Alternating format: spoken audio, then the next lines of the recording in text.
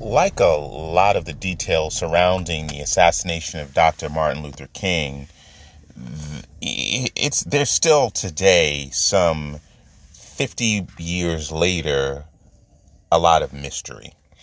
What a lot of people don't know is in 1999, there was the only trial held regarding his assassination. Again, that's 1999, 31 years after his death.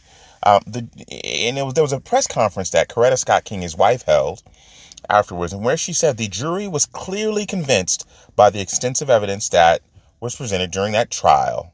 In addition to Mr. Jowers, the conspiracy of the mafia, local, state, and federal government agencies were deeply involved in the assassination of my husband. The jury also affirmed overwhelming evidence that identified someone else, not James Earl Ray, as the shooter, and that Mr. Ray was set up to take the blame. That trial was held in Memphis in November and December 1999.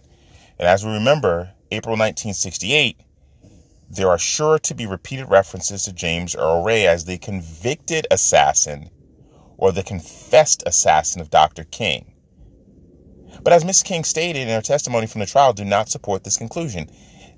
There was never a verdict because there was never a trial after his assassination. Ray was never convicted of the crime. He confessed on the strong urgings of his first attorney, Percy Foreman, to avoid the death penalty, but then recanted confession 2 days later after firing the attorney and securing a new one. The state of Tennessee refused for years to grant him a trial.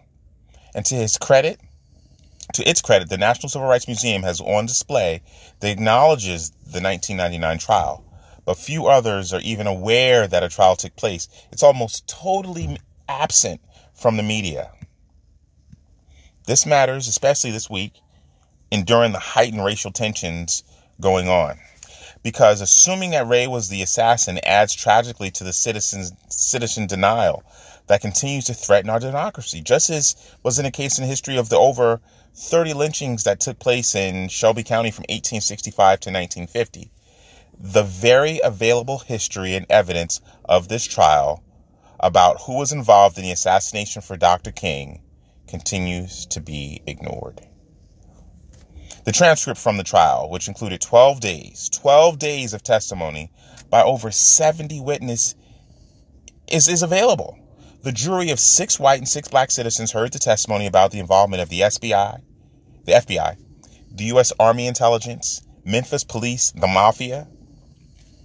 And the evidence was so overwhelmingly convincing that it only took them 2 hours to deliberate. And they found unanimously that government agencies in the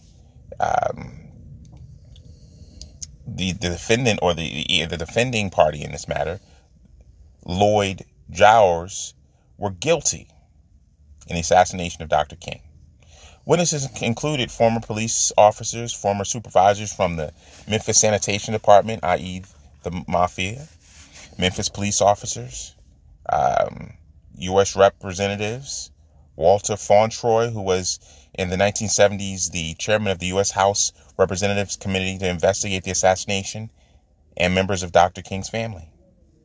The King family had worked for years for a trial, including a request to the U.S. Department of Justice during the Clinton administration to appoint a Truth and Reconciliation Committee, sort of modeled after that which the South Africans did, to let the truth be known. And while we may never know who the shooter was for Dr. King, as citizens, we can take a long, convincing look at the evidence and remind us that democracy cannot survive without citizens who are woke.